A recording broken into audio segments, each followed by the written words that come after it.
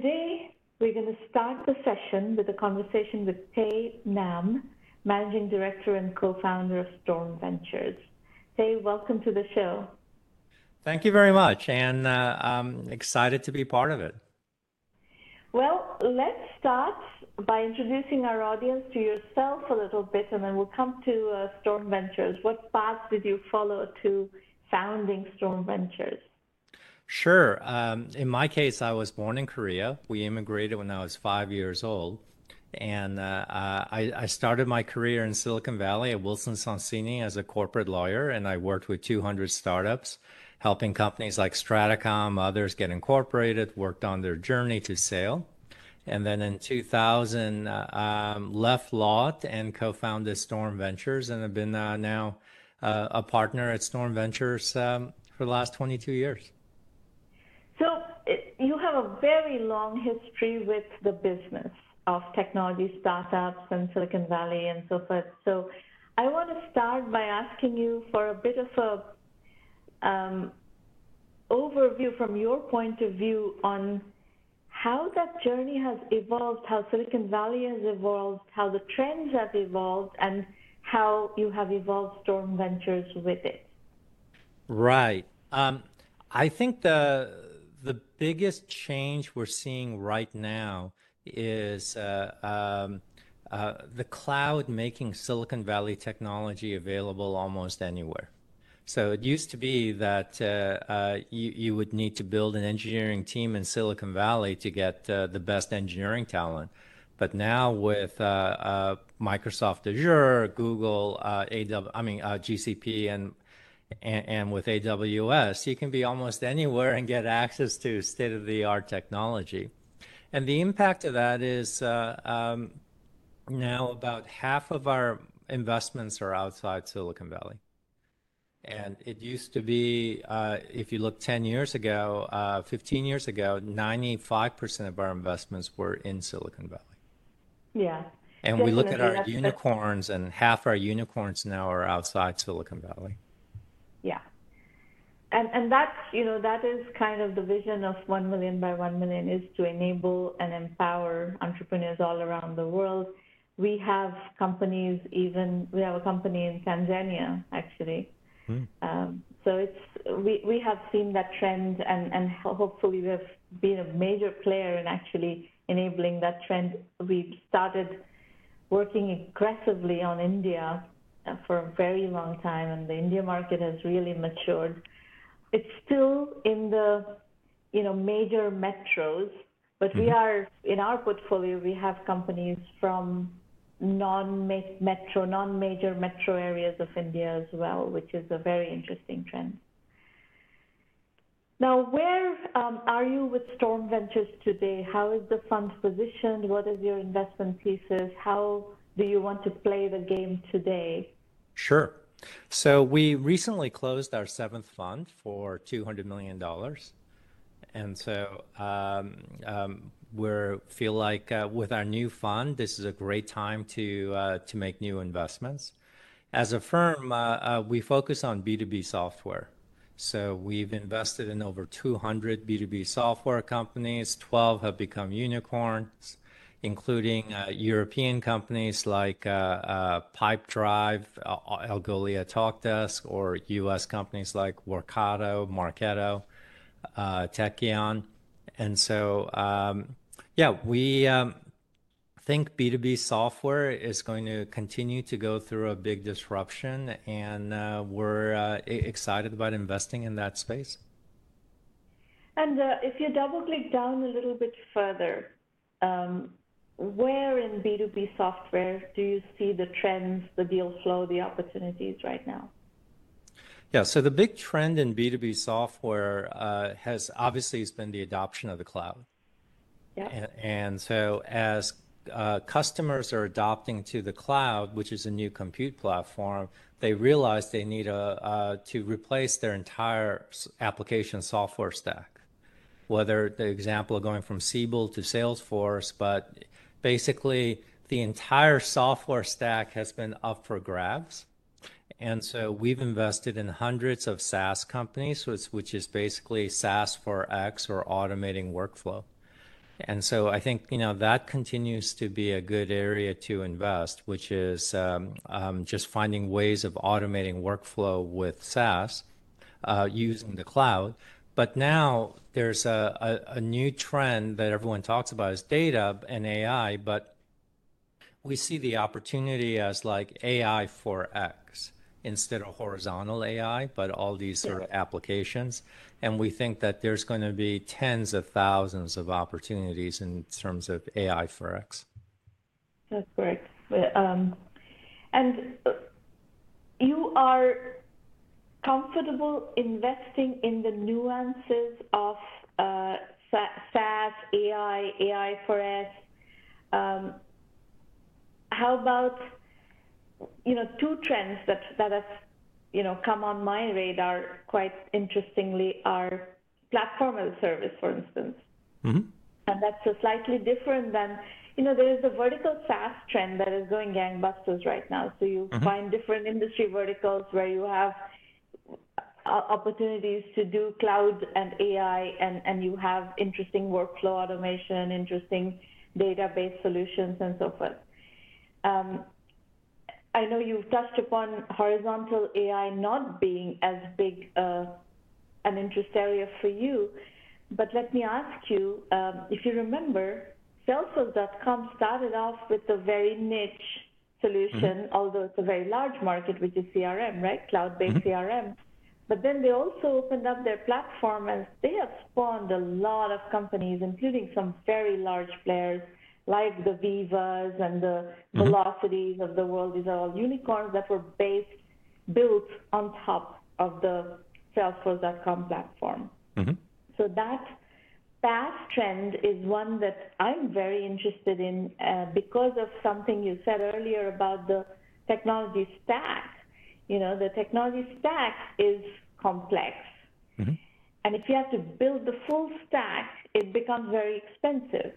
So this has been kind of the draw of these PaaS solutions. And there have been a few other PaaS platforms that have matured a little bit more. Atlassian has developed a PaaS strategy, and Twilio has developed a PaaS strategy, and both of those have done quite well. Shopify has a bit of a PaaS strategy. So there's, Salesforce.com remains the PaaS, success story.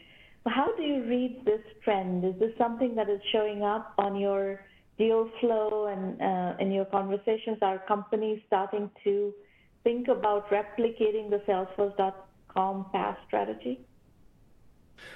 Well, becoming the dominant platform is the dream of everyone, and then earning monopoly profits, The best example of that is Apple with their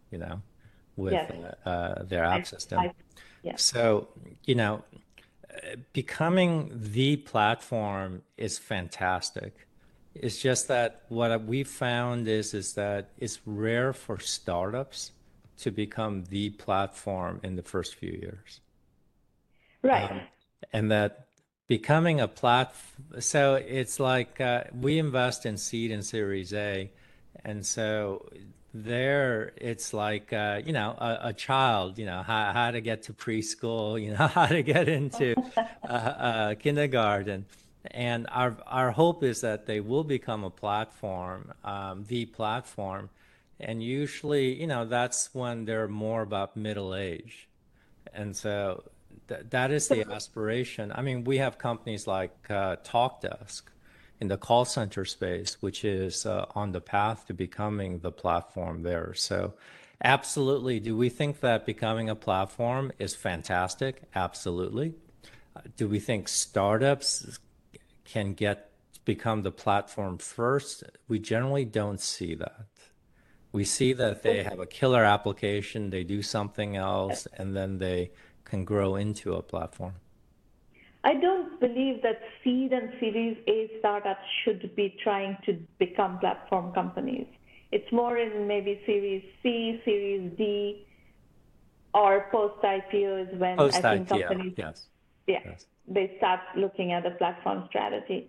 Yes. What about the other side of this PaaS nuance? Are you seeing companies that are, let's say, doing vertical SaaS in some domain or AI plus vertical SaaS in some domain, but are building on top of another stack, another platform? Well, absolutely. I mean, the platform that, almost all build on top is a cloud. So, the cloud is like AWS or Google or so forth. Yes, I mean, vertical SaaS has been a very good area for us. We have like a banking as a service unicorn out of Germany called Solaris Bank. We're in an auto CRM unicorn called Tekion. They just raised at a few $1 billion. We have a bunch of companies in digital health like Qualio and others. And so vertical SaaS has been a great area for us, and we continue to think it's good. The reason why I was separating like AI horizontal and vertical is there's going to be a tremendous need for horizontal AI.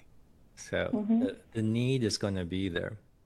The challenge that I see is the cloud companies who tend to have the best AI, in other words, like Google or Amazon or Microsoft have the best AI. And so they're in the position to make the best horizontal AI, will make it free, like Google did with Yes. TensorFlow, because Yeah. it's a way of attracting customers to their platform, which is their cloud, and Right. monetizing And it there. Microsoft Azure has a very strong commitment to incorporating AI into their cloud platform. So that's the Yes. strategy that they're trying to follow. Yes. Yeah. So, their goal is to get everyone on their cloud. And so they're going to make as much free as possible to entice people to get on their cloud. And Yeah. so that's why we're reluctant to invest in horizontal AI, not because it's not a good area, but we think that economically it'll be tough to compete with the big platforms in that area. Yeah. Whereas when it comes to the application, the cloud companies are not going to go into the application layer because there's just so many applications. Right. Right. Yeah. And how do you read the open source trend? The commercial open source trend has also been going gangbusters, and a lot of interesting companies have come Mhm. up through that trend. What are you seeing in your deal flow? I think open source is great. I mean, clearly you got Databricks and others that have become very successful unicorns. Customers like open source. So at the end of the day, it's good because you want to go what customers like. The challenge is just if it's open source, then how do you compete with your competitors? Especially if a big platform decides to adopt the open source. So that's what we look at is we like open source as long as we believe that the company could still have a differentiated position that will generate a meaningful business for them. Hmm. Well, I've actually had open source conversations with a number of VCs who are really enjoying the open source business model, partly because of the immense lead generation capability Mhm. of the open source business, right? If you can find a good freemium model where people start with free and then, but there is enough additional stuff that they have to buy from the company by paying for it, then it's a terrific lead generation mechanism, and that's the big draw for most investors on the open source front. Absolutely. That's it. It helps there. It's just you just need to have a good monetization and profit engine at the back end. See, I'm going to switch gears a little bit from trends to specific investment strategies of how you like to invest. Mhm. Seed, Series A is your sweet spot. What qualifies as a seed, as an attractive seed investment? What do you want to see in the company? You want to see paying customers? You want to see a certain MRR rate? You want to see a certain ARR rate? What is a good seed deal for you? Right. So maybe I could turn that around and explain our two deal filters. because Sure. when we look at companies, we actually don't look at it as seed or Series A or Series B. We look at those as like terms that were invented by lawyers. Like, when I was a corporate lawyer, we would, do those financings. Instead, what we look at is we ask is, does a company have product market fit? And do they have go-to-market fit where they can unlock growth? And once a company has unlocked growth and is on the path where they're scaling to becoming the category leader. And so we look at those sort of stages and we analyze the company in that manner. I would say for us, about a third of investments right now are in companies that are pre-revenue, so pre-product market fit. And those companies, though, tend to either have a founder that we really believe in, that because maybe because we worked with before, but a founder that we really believe in, or it's a space that we really want, we feel we have to have an investment. So about a third, as I said, are pre-revenue, so clearly pre-product market fit. Yeah. Then the two-thirds that we invest, as I mentioned, we're in B2B software, and we look for companies that we feel have product market fit and that we can help them find go-to-market fit to Do you unlock have a growth. metric to gauge that you have product market fit? We look at usually it's around 1 million in ARR, but it could be Million a and a half. 500,000, it could be 2 million, but it's typically 1 million ARR and 20 customers. Okay. All right. That's what I was looking for. I think that 1 million ARR is a magic number that unlocks a lot of options for entrepreneurs. So It does. It's entrepreneurs, just that you for must us, pay attention to this number. right. It's just that for us, there are just so many B2B software companies at 1 million ARR that as a firm, we just feel overwhelmed with the number of deals in that area. So when you see the deal flow has a lot of 1 million ARR companies, what is the next filter that you put on it to decide which of those myriad 1 million ARR companies that you want to go into? Yeah. So stepping back for a second, the question we ask is, do we think this company can become the category leader?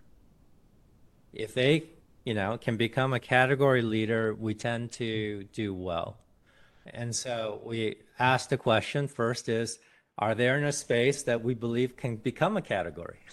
Yeah. Gartner or Forrester Defining the or the category is customers. important.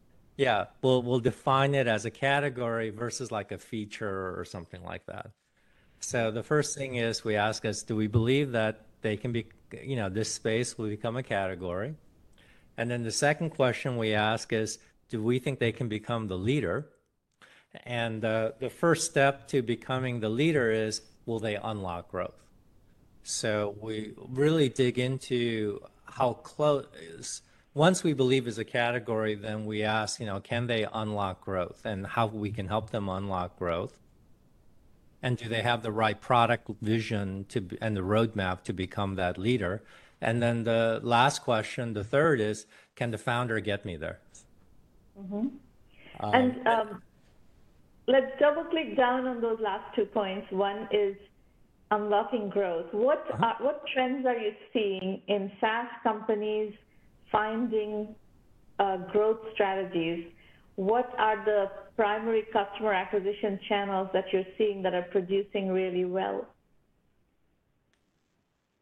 There are different ways that people can make it work. I mean, go-to-market strategies, whether you're using product-led growth, you're using outbound, inbound, there are different mechanisms. At the end of the day, we just want to have one that we feel is really going to work for them. But are you seeing any of them coming up repeatedly right now? I mean, we've gone through many cycles. There was at one point Google search was a big one, but now Google search has become very expensive. So I'm hearing less as the Google search led growth. I do hear a lot of inbound with content marketing and capturing the organic Google I traffic. guess all those things have become expensive too, and but they can work. Is um, what we've been working with our companies on is actually a methodology in terms of how to unlock growth and a framework that works, which is how you go from like paddling to surfing.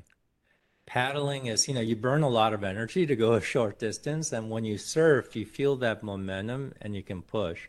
And so paddling is when we see a lot of founder-led growth, where founders are selling, and then Yeah. founders are saying, in order to scale, we got to hire people like me, or just be like me. And so we're looking for ways in which how you can go from that to some sort of repeatable, simple, repeatable go-to-market motion. And we look at that as documenting in a one-page playbook so that you can have this simple, repeatable motion that could result in leveraging search. It could result in content marketing. It could result in different tactics. But the challenge is how do you come with this simple, repeatable playbook that works? And to do that, going back to the surfing metaphor, in order to surf, you have to read the wave, which is the wave is the customer. And Yeah. so I feel like a go-to-market strategy where you lead with uh, we're going to do search or we're going to do product-led growth. We're going to use inbound. I think it's ultimately going to struggle because the better way of looking at it is let's look at our customer as the wave, understand what the customer really wants, and then we deliver that, and that allows them to us to catch the wave. So, in terms of, again, writing checks, when you are ready to write checks, this process that you're talking about involves a lot of experimentation. Founder-led growth is one thing, but going and finding that scalable path is it takes a lot of experimentation. There's a lot of digital marketing experiments that go on before Hmm. entrepreneurs find that go-to-market fit, so to speak, go-to-market Hmm. scalability, Yes. repeatability. Yes. Do you expect that exercise of experimentation to be finished before people come to you for funding? No. We Mm. uh, we feel like we're very good at that experimentation. Okay. And so we invest primarily invest in companies that we believe have product market fit, but have Mm-hmm. not unlocked growth yet, so that Mm-hmm. we can help them with that experimentation to help them unlock growth. Because once you unlock growth, you're like this hot person at the party, and everyone wants you, you know? Yeah, that is All these right. investors want to invest in you, great people want to join you, all that. So, we know that once a company unlocks growth, then it's a different game. Now, what is the VC's role in this experimentation? You say you are very good at helping your portfolio companies unlock growth. So help me understand what form does that help take? Because in my experience, you have to go sit and run all kinds of campaigns and this and that to figure out which one is sticking. You have to do the metrics and it's like a lot of weeds work, which VCs don't tend to get involved in. So when you say you Right. help I people guess do we that, look what at do you do? it differently. First of all, we're highly motivated because if they unlock growth, we tend to make money. And if Yes. they don't unlock growth, we tend to lose money. And we've had fun, like one fund's at 11x. We have another fund that's at almost 6x. All our funds are top quartile. And Mm-hmm. so we're highly motivated to help companies unlock growth. And we get paid no consulting fees or things like that. So, it's not like we're a consultant that gets paid. We only make money if the stock price goes up. So we're highly motivated to help companies unlock growth. And then at the same time, we don't want to be, as you say, the SEM expert, the marketing automation expert, Oh, or, there's so many things that needs to get done that uh, uh, we don't want to be that expert. Instead, we have consultants and others that we can suggest to the company that to play those roles. So what we found that works is how to help the founder CEO go from founder-led growth to this repeatable, simple, repeatable go-to-market process, yeah, playbook. And so that's first we talk to them about this framework. Going back to the surfing metaphor, it's like how do you read the wave, catch the wave, ride the wave, and then improve your ride with data. mm-hmm. And so we share the methodology with the CEO and the team. And so when you experiment, the most important thing is having the right dashboard to analyze your experiments to know, Yeah, are you going in the right direction or not? So that's yeah, the first thing is, that framework to help you understand and evaluate your experiments and know what kind of experts you need to hire. So we do the framework, we help them analyze. So, it's like teaching a fisherman, a person how to fish rather than give them fish. And then we let them execute and then just advise them and then introduce them to the right specialist. Because depending on the company, they may need a product-led growth specialist or they may need an SEM specialist. But then, we allow the founder CEO to sort of understand the big picture, come up with the strategy with the team, and then they execute together and experiment what is together. your favorite vertical SaaS company that you have invested in? Oh, I would say the one like the best is Tekion. It's an auto CRM company. We Uh-huh. invested in the company when it was pre-revenue. The founder is a brilliant guy. He was the CIO of Tesla, Jay Vigian, Okay. and the company is doing amazingly well. It's going to, I think, revolutionize auto sales. And this is a Silicon Valley based Silicon vertical Valley and SaaS. India-based company. Yes, Silicon Valley and India based. yes. Very good. And is this a founder that you knew before, or did they come to you? Did the team come to you on their own? Uh, they came to us. We did not know them before, but well, actually, I take that back. A person on our team knew the founder well. Yes. So, so it's the reason you got to do that deal is because the founder knew somebody on your team. Well, I mean, when we invested, they had no revenue. They had no product. So it was a founder investment. You It was a invested founder in a investment. person. Yes. Yeah. Okay. In fact, my biggest loss to date was in a company that was trying to do an auto CRM many years ago. Oh, really? Yeah. Very interesting. Very cool. Great conversation, Terry. We will keep in touch and Okay. hopefully start working together. Thank That you. would be great. Thank you very much. Really appreciate it here. Okay. Take care. Okay. Okay. Bye. Bye.